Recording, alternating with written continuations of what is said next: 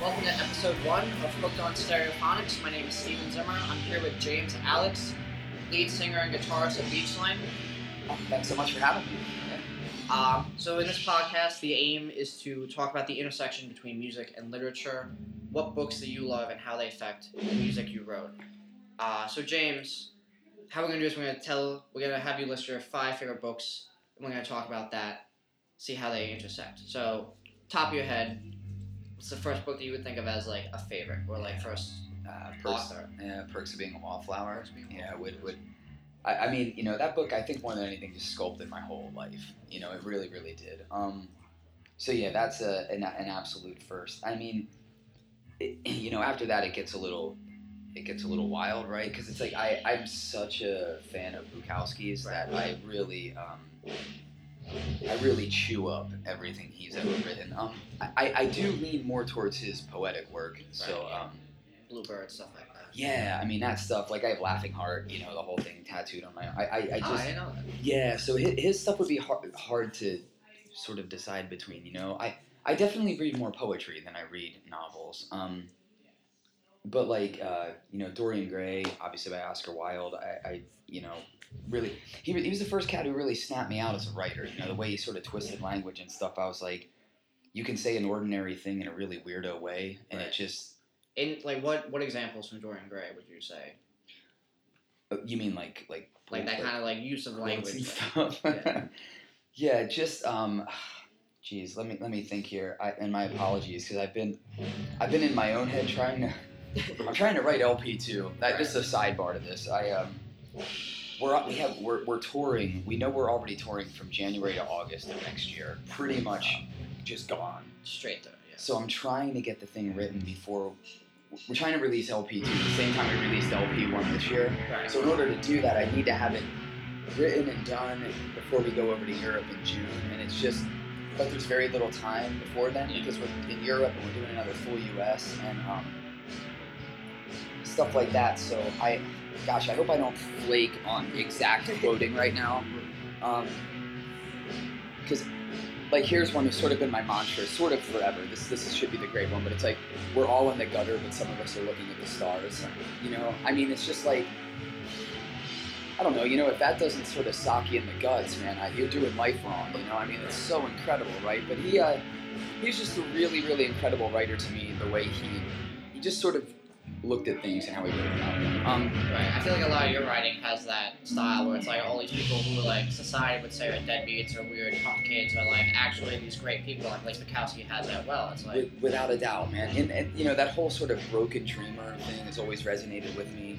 And then there's a collection of writers who write under this label called Write Bloody. So Poetry Collective, I think they're now based in Austin. Derek Brown is the writer, and he sort of hops around the country quite a bit. I think he's most recently based in Austin. But like his writing and like Anis Mojgani and like Buddy Wakefield, like that sort of contingent of writers I've really, really glommed onto. And I think like if you really dig into like Perks and Oscar Wilde and Bukowski, of course, and that Write Bloody crew, somewhere in there is sort of, I think, where I found my voice as a writer. Yeah. Going back to Perks, like, what about that? Like, I've never read that book personally, so like, I'll nod and say, oh yeah, that makes sense. But like, sure. What specifically about that book like really connects to me? Like, I just know all I know about that book is from the movie trailer. Oh, so okay, I got nothing. I'm going in blind here. Yeah, well, I think it was written really beautifully, but in the way that it wasn't pretentious about itself. It didn't want to be more than what it was, like the very honest writings of a kid trying to figure it all out, you know?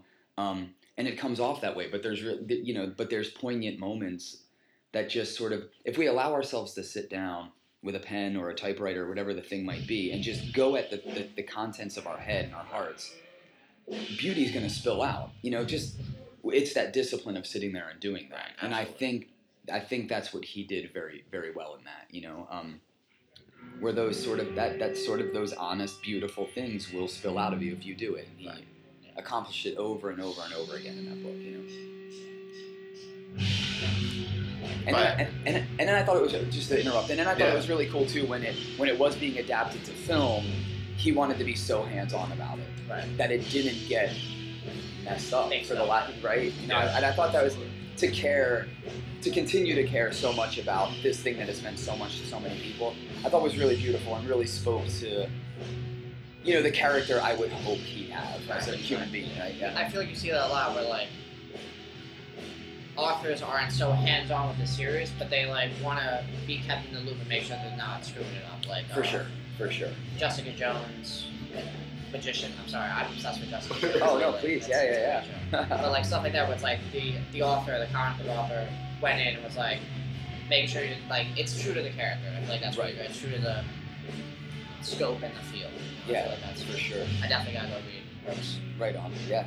I definitely think, I don't know if you feel this way, but as someone who's read the book, I totally agree with everything you're saying. And then on top of that, where it's sort of like, for me, I read it when I was, I think, I just turned 18. So it's sort of a big moment where your life is changing. Like seeing a kid who was kind of like a peer and who was into the Smiths and New Order and like mixtapes and kind of like punk culture, which is sort of not mainstream in terms of high school and things like that. I thought that was really cool, and I sort of had a thing where I felt like this book makes me feel less alone, and maybe it is weird, but I'm not alone in terms of being weird, and I'm sort of like, I think that sort of what you write kind of echoes that idea of like, this is maybe not the mainstream, but this is for us, you know? For sure. Yeah, I mean, that's, you know, man, that's why I got perfect, man. I mean, that's exactly why I got into punk and most of the friends I know, right? It was like, we were sort of all, for whatever reasons, we were introverts or weirdos or whatever the thing might be, right? So you sort of walk around sort of looking for where you fit in. And punk rock has this very like, we're all sort of misfits, you know? We're all outsiders. You're welcome here, you know? And you walk into that culture and there isn't that pretense of like, you need to be some conformist idea of what you should be. You can just truly be yourself and be accepted for that. Yeah, you know, that's why that's why I found salvation and healing in punk rock, and I still do, and it's important to me to, you know, to carry that stuff forward. To your point, Perks to me is sort of the literary equivalent of that. Like, to what you had said earlier, it's like, he listens to the Smiths too? Where like you felt alone at school when you listened to the Smiths. Or like you might have had a friend or two, but it wasn't like, and then you see this in this book, which it was those mixtapes were like, wow, this kid is like me, right? Yeah. And you sort of felt, to your exact point, not so alone anymore, right? And how can that not resonate with you, right? Yeah, absolutely. Were there any other books growing up that you felt that like connection of like, oh, I'm not so weird, I'm not so alone? Yeah,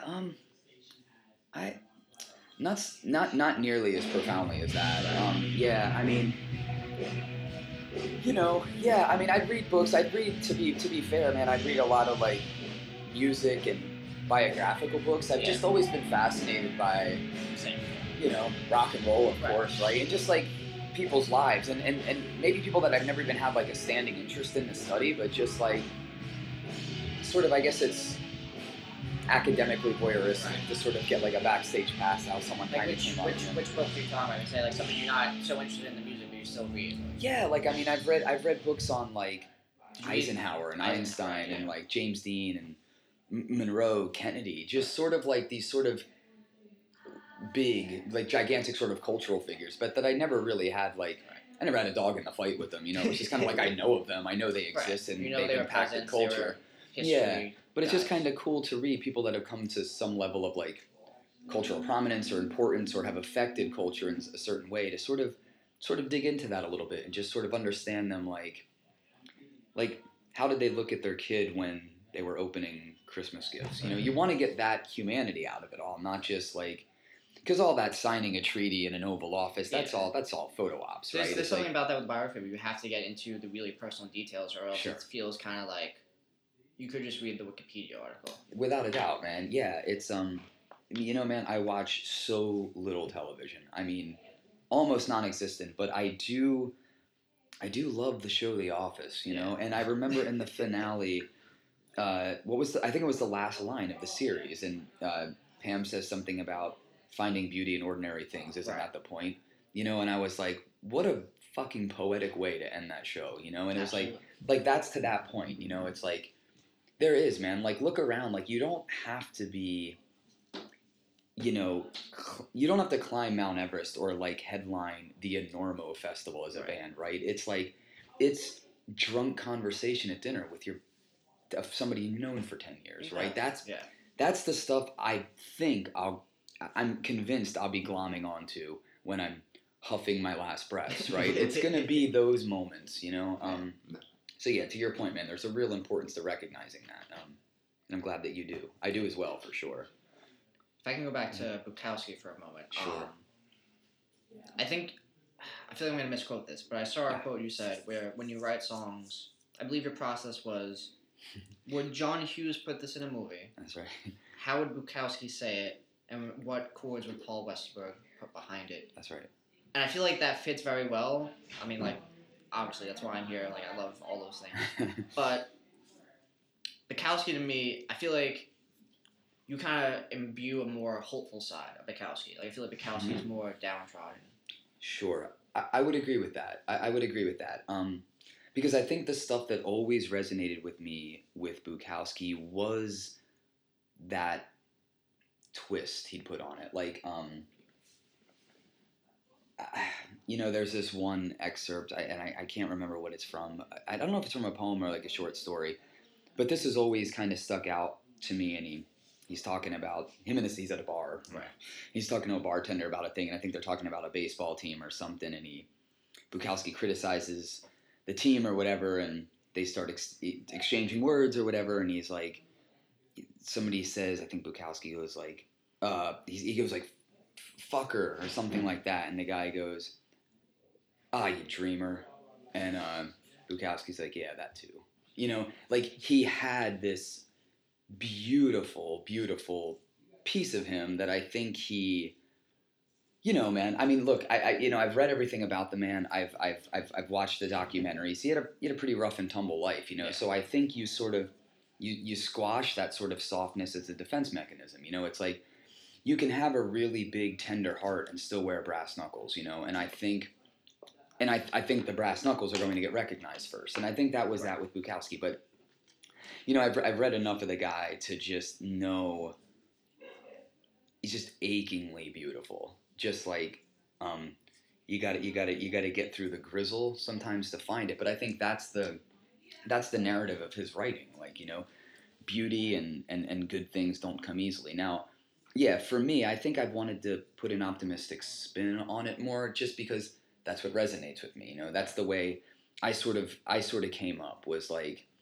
you know, and I've written about this, but just like, you know, the world's tough, but it's also beautiful. You know, tilt your head and look at it differently. Like, I just want to be like, there's character building that comes with going through the muck, right? And we all sort of do that as we're coming up. But when you get to a certain point in life, I no longer have to, like, Bukowski, since we're on the Bukowski thing, said this really incredible thing. I'll talk about the man as much as he'll let me get away with, but it's like, he's like, when you've been stuck with so many knives, he's like, somebody hands you a flower and it takes you a minute to figure out what it is, you know?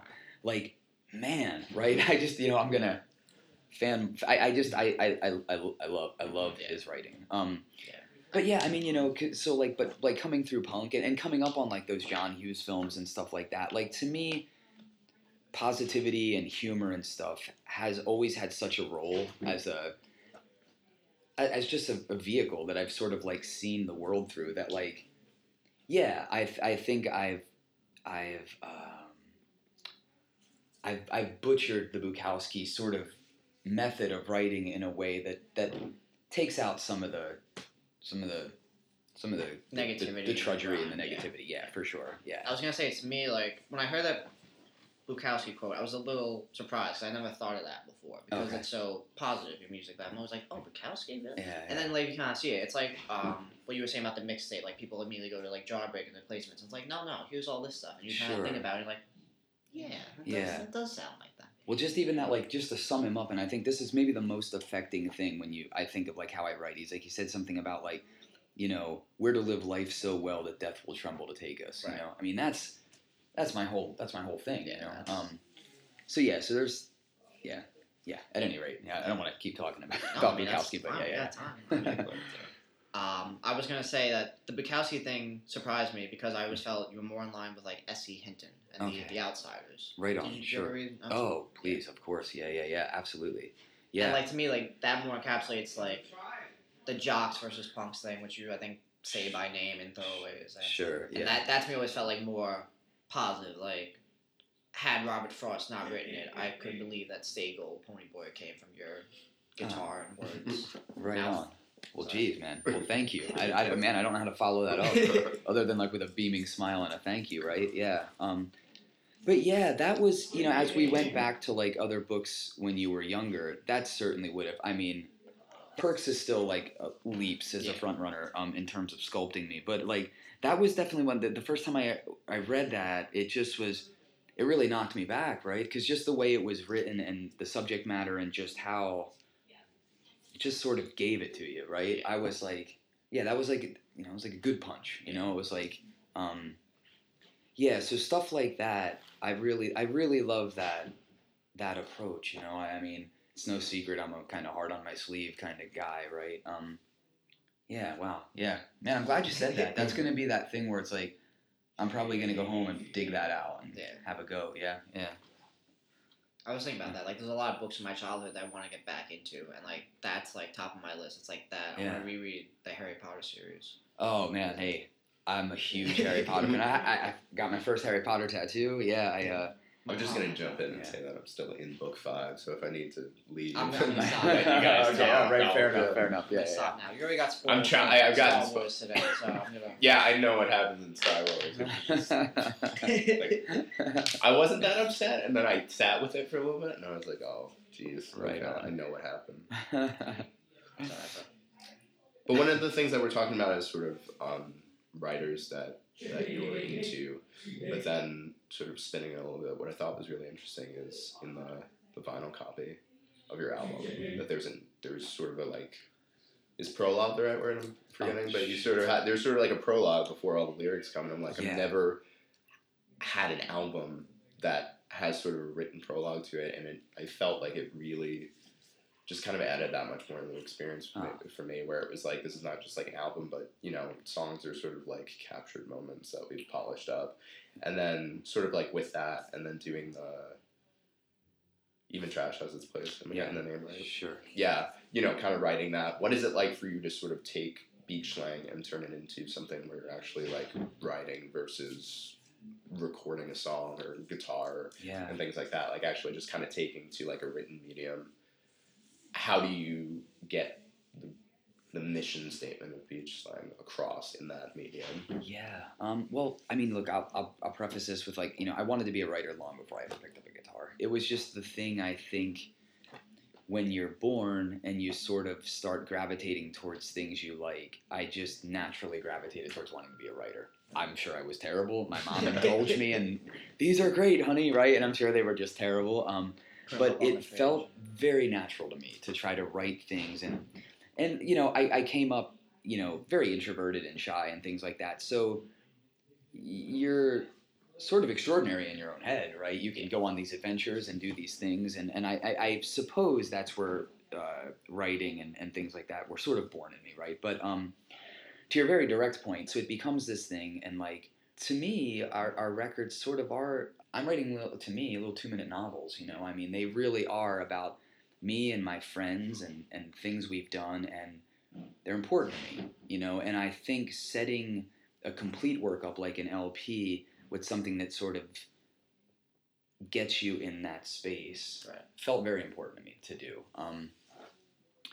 And then the book is like, look, the beautiful part about writing on paper as opposed to being framed inside of measures and bars and rhyming schemes and syllable counts and all that kind of cool stuff is paper's boundless and it's infinite and it's I can just sort of have a go, and do the thing. And I think the beach slang mission statement sort of is just sort of natural to how I write. So I think that's kind of the easier part, is to sort of be in that space and that sort of narrative and those sort of themes.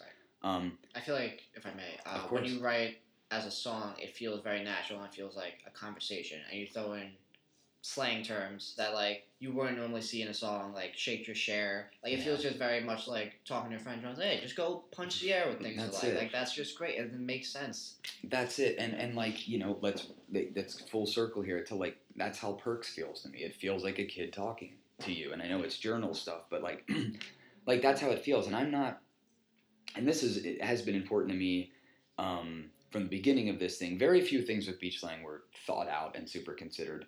Two things that were I want to be completely honest about this all the time. I don't want to make a lot of decisions with my head. I want to make them with my guts, and I never want to be pretentious, you know? And that's what this is. I'm not trying to be cool, and I'm not trying to be anything more than that same broken kid who found punk. I want there to be this relatability and this I want to paint in very broad strokes because I want it to be I want beach slang to feel like a big flashing neon sign that says you're welcome here, you know. So that's not lost on me, and it never will be, right? So so yeah, man. So you know, so that's sort of where the writing leads and heads and sort of stays. And I think, you know, to your point, you know, you're like spot on, you know, but that's where it is. And now I think, like, you know, the idea of a book to me was something, of course, again, wanting to have been a writer was always something I wanted to do. It wasn't until I saw the lyrics really starting connecting with people, because you, right, you sit down to do work, any creative work or any work you might do, and you want to think like, man, this might matter, or I feel good about this. I think this is okay, you know? But then when you get a little, like, sort of proven out a little bit, and it's like, hey, this helped me through X, or whatever the thing might be, you're like, wow, maybe the world hasn't given up on books yet, or like the idea of the written word. And then I was like, should I have a go at, you know, collecting these things? Because I write every day, so I just have all these scattered writings on whatever they might be, you know, cocktail napkins or scraps of paper. And it's like, there's something so beautiful that happens when you frame them and you put them in a device like a book. They just take on New life. a whole new, just a whole new feeling and a meaning and stuff. And that happened. And people are like, I think it's really cool. You can go to our merch table and get a record and get a book. Yeah. There's something really sweet to me about that.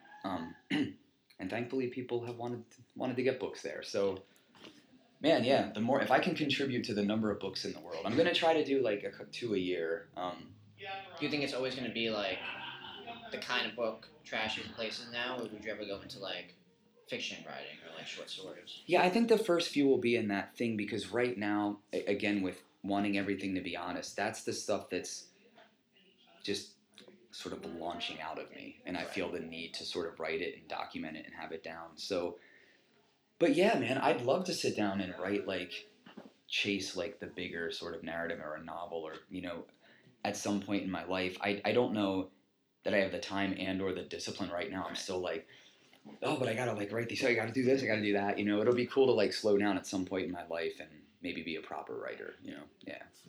I would like to see more musicians write books. Like, I just got into the Mountain Goats, and I just saw that the guy from the Mountain Goats has a book. And I'm That's like, it, yeah.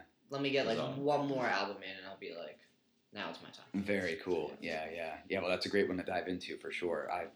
We've been listening to Mountain Goats so much, like on tour, like going around the U.S. It was like, because we don't listen to a whole lot of music. I mean, we primarily listen to like podcasts or the Harry Potter books on tape. It's so wonderful. That sounds fantastic. It is fantastic, because 3 of us are pretty big Harry Potter fans and 1 wasn't. So it was like a whole new world for him. And we made a believer out of him, which is great, right? We had to do that with the same cat and the same cat and slang with 2 things. He had never really gone into Harry Potter, and he never listened to the Smiths.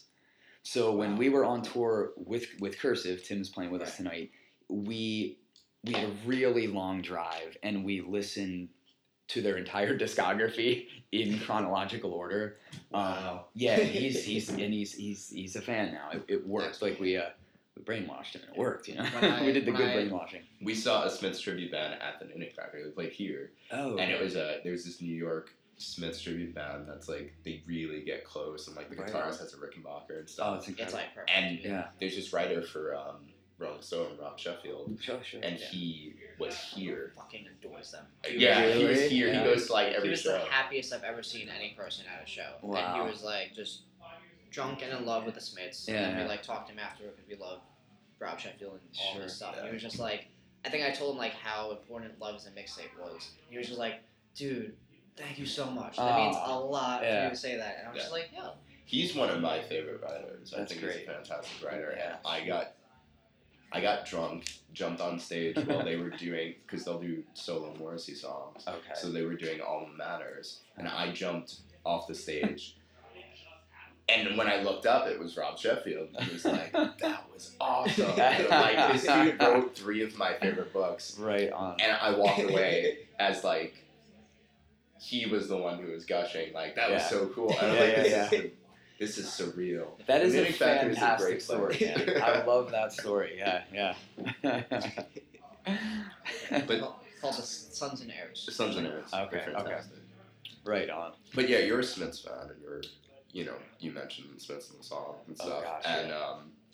so for me, kind of growing up and listening to the Smiths, when I heard something like Cemetery Gates, and I'm like seeing all these writers and things like this, that was like a whole new world to me. That I'm like, what is he talking about? This sounds like a foreign language. And I don't know if you had how well versed you were with that stuff prior to the Smiths and then after, where it was kind of like, wow, that was one of the first examples, I think, in terms of me listening to music, where I was like, music can talk about certain things, but it can also make reference to like literature and real world sort of things that actually Sure. exist and other bodies of work.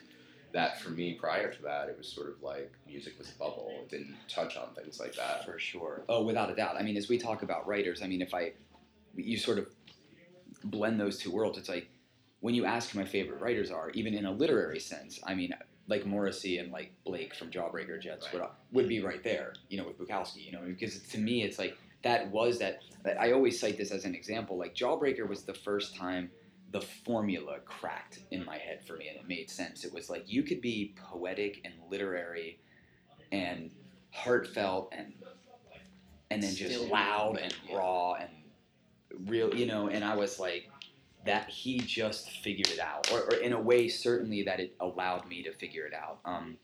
And then just the first time I've been listening to the Smiths for ever, as long as I can remember, and I just, reading Morrissey's lyrics, even, they're just so smart and funny and dark and incredibly charming and witty. He really is, an incredible writer. So, yeah, that's a beautiful thing. I mean, I think there's not much of a better marriage to me than rock and roll and literature, right? So it's cool when it comes together. And to me, those two are just achingly shining examples of that in my life, yeah. Are there any musicians that you love that you want to write books? Oh, man. Because I know Morrissey just wrote a book. Yeah, which I grabbed, right away. Geez, I'm not sure. The car crash that's happening in my head is, who am I interested in reading your memoirs, and who am I interested in you as a writer? Yeah. Right.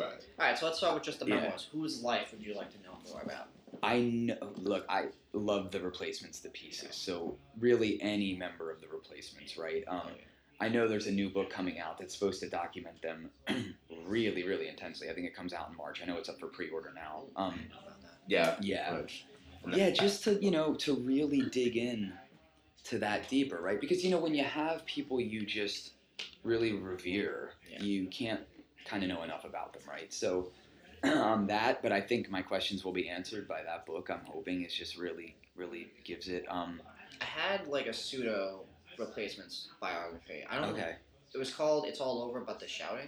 Did you ever hear of that? Man, I don't know that one. It was mainly like, I don't think anyone from the band was involved. It was like Okay. a biography of the band as told by like fans of the band and people who were in Okay. like the Minneapolis scene at the Oh, time. cool. It's a pretty good read. Yeah, I remember we being like super into that and like Redemption Song by Joe Strummer Sure. in high school. And that was Right just- on. Yeah, we were on the last tour, or before, we were in Cincinnati, and I went to a record store there, and I picked up, it's called Waxed Up Hair and Painted Shoes, and it's more like a photojournal book, but it does have some writings about the replacements, and that's really really cool. But yeah, I mean, I think I think of Blake right away as a book, just as a writer, not the memoirs of his musical life, but just as a writer. The replacements I'd love to see. I usually grab like anything by the Pixies. They're an enormous influence on me, but there was always just that sort of crazy dynamic, specifically between like Charles and Kim, and and again, as we full circle here. It's the humanness of the relationships of the band more so than it's the to your earlier point, like the Wikipedia articles. Yeah. And I don't want a bio sheet or facts. I want to dig a little deeper. So stuff like that's interesting to read. I try to pick up stuff by them. Husker Du, I like to dig a little deeper into. They're just like such an important band to me, and just I like that era of music to me, like Jesus and Mary Jane stuff. Psychedelic Furs, I'm just a huge fan. Like those bands, I could just read and never really graduate to a point where it's like, okay, I know enough. Right. You know what I mean? Like, what else? Like, what did they make for dinner that day? Precisely. Like, I mean, I really would do that. So yeah. So that would be the core sort of. I think people, or at least Magnetic Fields, like any. Stephen Merritt touches on both. Magnetic Field, man, I'm so glad I remembered this before we finished this, but Magnetic Fields would be an incredible, because they're so sort of private, Yeah. I would love to sort of get inside of that a little more. And Stephen Merritt definitely, to me, joins the Blake, Morrissey, Stephen Merritt thing for me, for sure. The way he writes, to me, is just brilliantly weird and smart, and he would break words to fit rhyming schemes, and like, but a verse would end almost like like in Rocky Horror when it's I see you shiver with anticipation. Right. Yeah. So he's sort of there's moments where I would see him do that and I'd be like, that's fucking brilliant. Right. to make I'm apologizing to him for not remembering him right away. But yeah, he absolutely. If I'm naming for me the rock and roll literary holy trinity, it would be Morrissey, Blake, and Stephen Merritt for sure. Pretty much anything Stephen Merritt touches, I try to touch as well. I really really think he's brilliant, and just his sort of approach to it. And yeah, I know he's sort of downtrodden, and it's that whole vibe is this thing, but like, what a brilliant soul who I'm so glad makes records, and is writing some books. I know he did that. What was that thing he just put out, and it was all like 2-letter words or some crazy book that he did. Yeah, it was just this sort of, I don't know, some weirdo sort of concept like that, but just that's what I love about him, right? I like that when people try to do those weird concepts. There's a webcomic I used to love in high school, and the author just put out a book where he tries to explain all these weird, like really out there scientific concepts. Okay. But he tested himself to use only the 1,000 most common words used in the English language. I love So it's that. it's like a nuclear power plant explained in a way like a 4-year-old would completely understand. Yeah. I'm just like, that's cool. Like that's Yeah, that's really really cool. Super smart, incredibly funny. Yeah, I love that. Yeah. hell when like bands and people try to do that and just test themselves to use like certain things. Yeah, for sure. Because it's like, that's one thing, right? You never want to get stagnant, no matter what no matter what you do, right? And it's like, and then whether it's like fly or fall, it's sort of like you served that sort of insatiable thing inside of you, and that's that need to create and keep pushing yourself. You know what I mean? It's like, the day I'm up there just kind of going through the motions and faking it, it's like, I'm gonna walk away, because that's not fair to me. It's not fair to the person listening. I don't ever want to be. I just don't ever want to be a fraud, So, but I don't see that happening, man. I got a real sort of burn in me to sort of do this thing. Can I drop one more Bukowski thing? He's got that poem he has written, "So You Want to Be a Writer," and it's just basically like, if it doesn't come like charging out of you, if it's like, it's basically like, go find something else, because this is the only way it's ever been, and it's the only way it's going to be. Like, it's not like you want to be a writer. It's like Right. you fucking have to Yeah, be one. I've Right? heard It's like, that from so many people. Where yeah, it's like, yeah. I don't write songs because I want to. Like it's just there. It's fully formed. I just need to like push it out of me. And then, like, Yeah, like my head would just be rattling clutter if I didn't do it. And I'm like, sure, there's nights when my mind's doing the thing, and I'm just like, man, you know what would be great right now? Sleep. And that's not happening. But it's like, what am I complaining here? It's like it's a real sweet gift to have because I don't know, you're playing a band. I don't know what I'd do without it. It's like, so yeah. But yeah. But I like the notion of that. Yeah, I mean, hey, look, Bukowski's my 10 Commandments. You know what I mean? It's like, so yeah. But that, I always think of that when people sometimes will come and ask about, like the advice thing. How do you do this or how do you do that? And it's just like you're given no choice. That's how you do it. You know what I mean? It's just like. If it finds you, it is the Bukowski thing. But if it finds you and you're meant to do it, it'll happen. It's like I subscribe to that. And that doesn't mean there's not hard work. And dumb luck and revisions and messing up and falling on your face and all that stuff. It's like you don't just get anointed, an amazing writer or whatever. You can't just start playing shows and immediately have people love you. Like it's tape. You gotta play a lot of shows. You gotta get that. Of course, You and put the work in. Yeah, and I wrote about this in just a little piece for a magazine, but it was just like there is such beauty and romance to what I call the trash period, right? It's that like period of like the songs you're writing are terrible. The shows you're playing, there's two people there. Like that's the stuff, man. Like your character building, and that's the things. Whether you graduate to the point where now you're playing to 300 or 30,000 people. The thing you're going to do with the people you went through that period with, you're going to talk about the time you played the 3 people. Right. You're going to talk about all those sweaty days in the rehearsal space where nothing came out of it because that's the stuff. That right in the beginning of this, how we were talking about beauty and ordinary things. I mean, that is that stuff, That's what you got to do. Like that's it. If you're playing a one person, the sound guy, or like sold out knitting factory, like you gotta. Yeah. Well, man, it's like that one person now, right, charges up about like how amazing this night was and even if that little spark doesn't ignite anything, that one kid, you change their life, and that person's there for the haul. They're not trend hopping, they're not cool hunting, you did a thing, man. Yeah, you like inspired that these means people, a lot. and now it's like what they say about the Velvet Underground and Nico. Like 1,000 people bought that record, but every one of those people went out and started a band. Absolutely.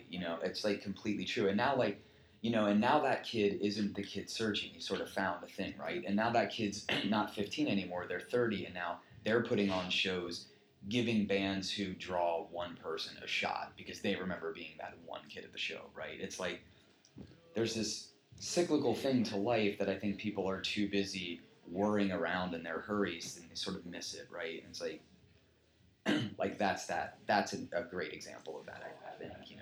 I'm just going to ask you one more thing, just Please, jumping back, because you were mentioning that you were sort of more leaning in the poetry camp.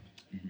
Who are some of your favorite poets that you're doing right now? Where are you kind of leaning towards? Yeah, well, so Bukowski and that whole Right Bloody camp for me, That's like really Derek Brown, yeah, specifically, and Anise Mojgani and Buddy Wakefield. Those 3 have. I mean, look, obviously I encourage you to read the stuff. It's just, really lovely, man. I think it'd be really easy to sort of see their influence on me when you read their things. Can you like distill their influence in like a sentence or two? Like what about them do you take or like do you? I think it bleeds with positivity. It remembers struggle.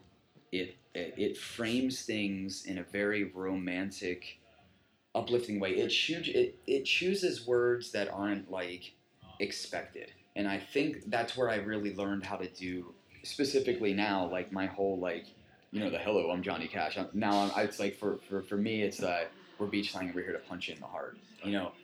Punching you in the heart. That's of their world. Right. Like to me, they would say something like that, where that shouldn't go together, but you hear it and it's like, Wow. Can I say, as soon Right. as you said it, I was like, yeah, that makes complete sense. Like, Right. to me, like, hearing beach slang for the first time was a punch in the heart. I was like, oh, here's someone who gets it. Here's someone who understands why I spent way too much money on replacements tickets when they reunite. Right, It's like, right. here's someone who gets, like, I was going to bring this up when we mentioned Harry Potter, and I forgot to. Okay. But to me, liking beach slang now feels like liking Harry Potter when I was a kid. Oh, when it, wow. like, first Yeah. came out, where it's, like, this kind of secret thing. Sure. Where, like, you kind of, like, you feel people out, and they're like, oh, you like Harry Potter? I'm going to stick around you. You like beach slang? I'm going to stick around you. Like, you kind of build this, like, Fair.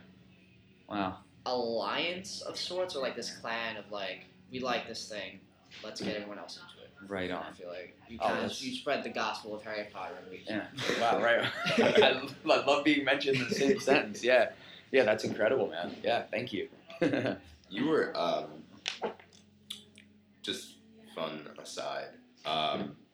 Zim probably tells me I should check out 20 bands a week. Like just an overwhelming amount of bands. And that he I doesn't can listen check out. to And I don't check them out. And you didn't even mention Beach Slang to me. You just happened to share it on your Facebook page. I posted on Facebook. I was like, oh, it's like, I think I described it as like replacements and Jawbreakery, and James was like, oh, I'll take a look. I always am Oh, seeing yeah. if he's accurate. You know, I gotta see if this is wildly off the mark or not. And I think it was like one of those super early, like something like Brooklyn Vegan or Noisy or something. Like, I think this I is- remember. I literally just posted the Bandcamp for the first EP. Yeah, this is Okay. going back to the first EP, and I clicked on it and I played it, and I was like doing other stuff, and then slowly I wasn't able to do other stuff anymore Oh. because I was like, what the. Why is this so good? And like totally revealing that like I'm hypercritical as a person and also of the recommendations, but I was like, this is fantastic. And as soon as it ended, I was just like, I'm gonna go listen to that again. Oh, right on. And it was great. My brother was That's- like, what are you listening to? And I was like, this is Beach Slang. And I was like, this. And then he was like, yeah, it sounds like the Replacements. And I'm like, Oh. There you go. I was actually Right on. I was giving blood recently at my college, and I was wearing the replacement shirt. Okay. And the guy who was taking my blood was like, "Hey, nice shirt." And we started talking about them, and I told him to listen to Beach Slang, like Oh, while incredible. he was taking blood out. Of my body. I was like, that's Thank you, just- man. With it. donate blood and listen to Beach Slang. Incredibly sweet of you both. Yeah, thank you. That means, so much, man. Because it's like, cut down a tree in a forest doesn't make a sound. If nobody puts it out there, because somebody asked me, like, what's it feel like when you look out and you see people singing your songs back? And I'm like, it's everything. I mean, that is the thing we try to do in life, is have that exchange of energy and connectivity. It's like, and that's whether I'm singing a thing or I'm at a show and I'm singing the thing back. It's like, I don't know that it gets much better than that. I mean, it's the jumping off during the Smiths thing, right? It's jumping off the stage and getting picked up by a favorite writer. I mean, those are the things, right? It's like that, being in those sort of moments is really everything. So I am really thankful for you shouting it out, man. Even when you're literally being drained of life, man, I appreciate it. So as a last thing, I have two questions. Do you get to read much on tour? Not as much as I'd like, because typically when we're driving around, I'm doing written interviews or writing for, like, I don't know if you see the Beach Slang email list or something, or just all the social media stuff that I do. I mean, I'm more actively writing. I mean, I always bring perks on tour with me to just try to lead through, because whenever I feel like I'm going off the rails or my creativity's stalling, I get that book out and I feel like it rightens me, So that I always have, but I don't nearly read as much as I would like to now, given, and not that it's a bad problem, but given how much I need to write, So I'm on that half of it right now a little bit more. Yeah. So I know I said I had two questions. I just thought of another one. Okay. As you just had a child. That's right. What is the first book you're going to give to your kid? Well, I did. Or have given. Yeah, Where the Wild Things Are. Excellent. Yeah, it was my favorite book as a kid. Oh yeah. Same. And it holds up, and I love everything about it. So I made it a point that was his first. I feel like for me as a kid, it was like Where the Wild Things Are, and then like I forgot the name, but it's a Dr. Seuss one. Oh, the Things I've Seen on Mulberry Street. Oh sure, yeah, Like okay. that, like Right I think on. they both have that like curiosity and like the world is a weird place, but it's gonna be okay. I feel like that's a good thing to Precisely. Yeah, tell your yeah. kid immediately. Without a doubt. Yeah. Before you even understand it, I want to embed this in your little head, you know? Yeah. But yeah, without a doubt. Yeah. And finally, do you remember the last book you read, or do you have a book you're currently reading? I've started to read, and again, I've gotten cut off from it, but this book called Eleanor and Park. And I got turned on to this. I randomly caught this quote, and it was something to the effect of, she wasn't beautiful, she was like art, and art wasn't meant to be beautiful, it was meant to make you feel something.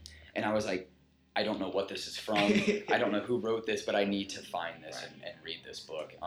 And man, I still say that line, and the hairs stand up on my arms, it's incredibly powerful and beautiful. So I am in that book right now. I've paused as soon as I'm able to wrap up the things I need to write. I really want to I want to be in a book again. I really want to just kind of live inside of one for a little bit. So that will be the one I finish for sure.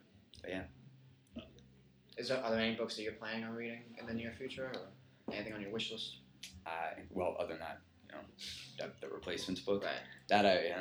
Oh man, I'm gonna tear into that thing, But no, man, because it sounds like a cop out, but I've intentionally not looked at books to not salivate for things that I can't dive into. It's like if you have one piece of candy, you have to eat the whole box. Yeah, I just know that right now. Now we are touring. Yeah, you said you were touring until so August much. now, So I'm like, I do plan on packing books, because a lot of it. Three of the current tours booked for next year are Europe. One's Australia. I don't, my phone at that point basically doesn't count. So it's like, oh, that sounds heavenly. James, do you have any books that you're reading now or plan to read? I started working on Carrie Brownstein's memoir, Slater Kenny, Portlandia. Hunger Makes Me a Modern Girl. I still got my hands on it. I think I'm 100 pages in, and it's great because it teases you.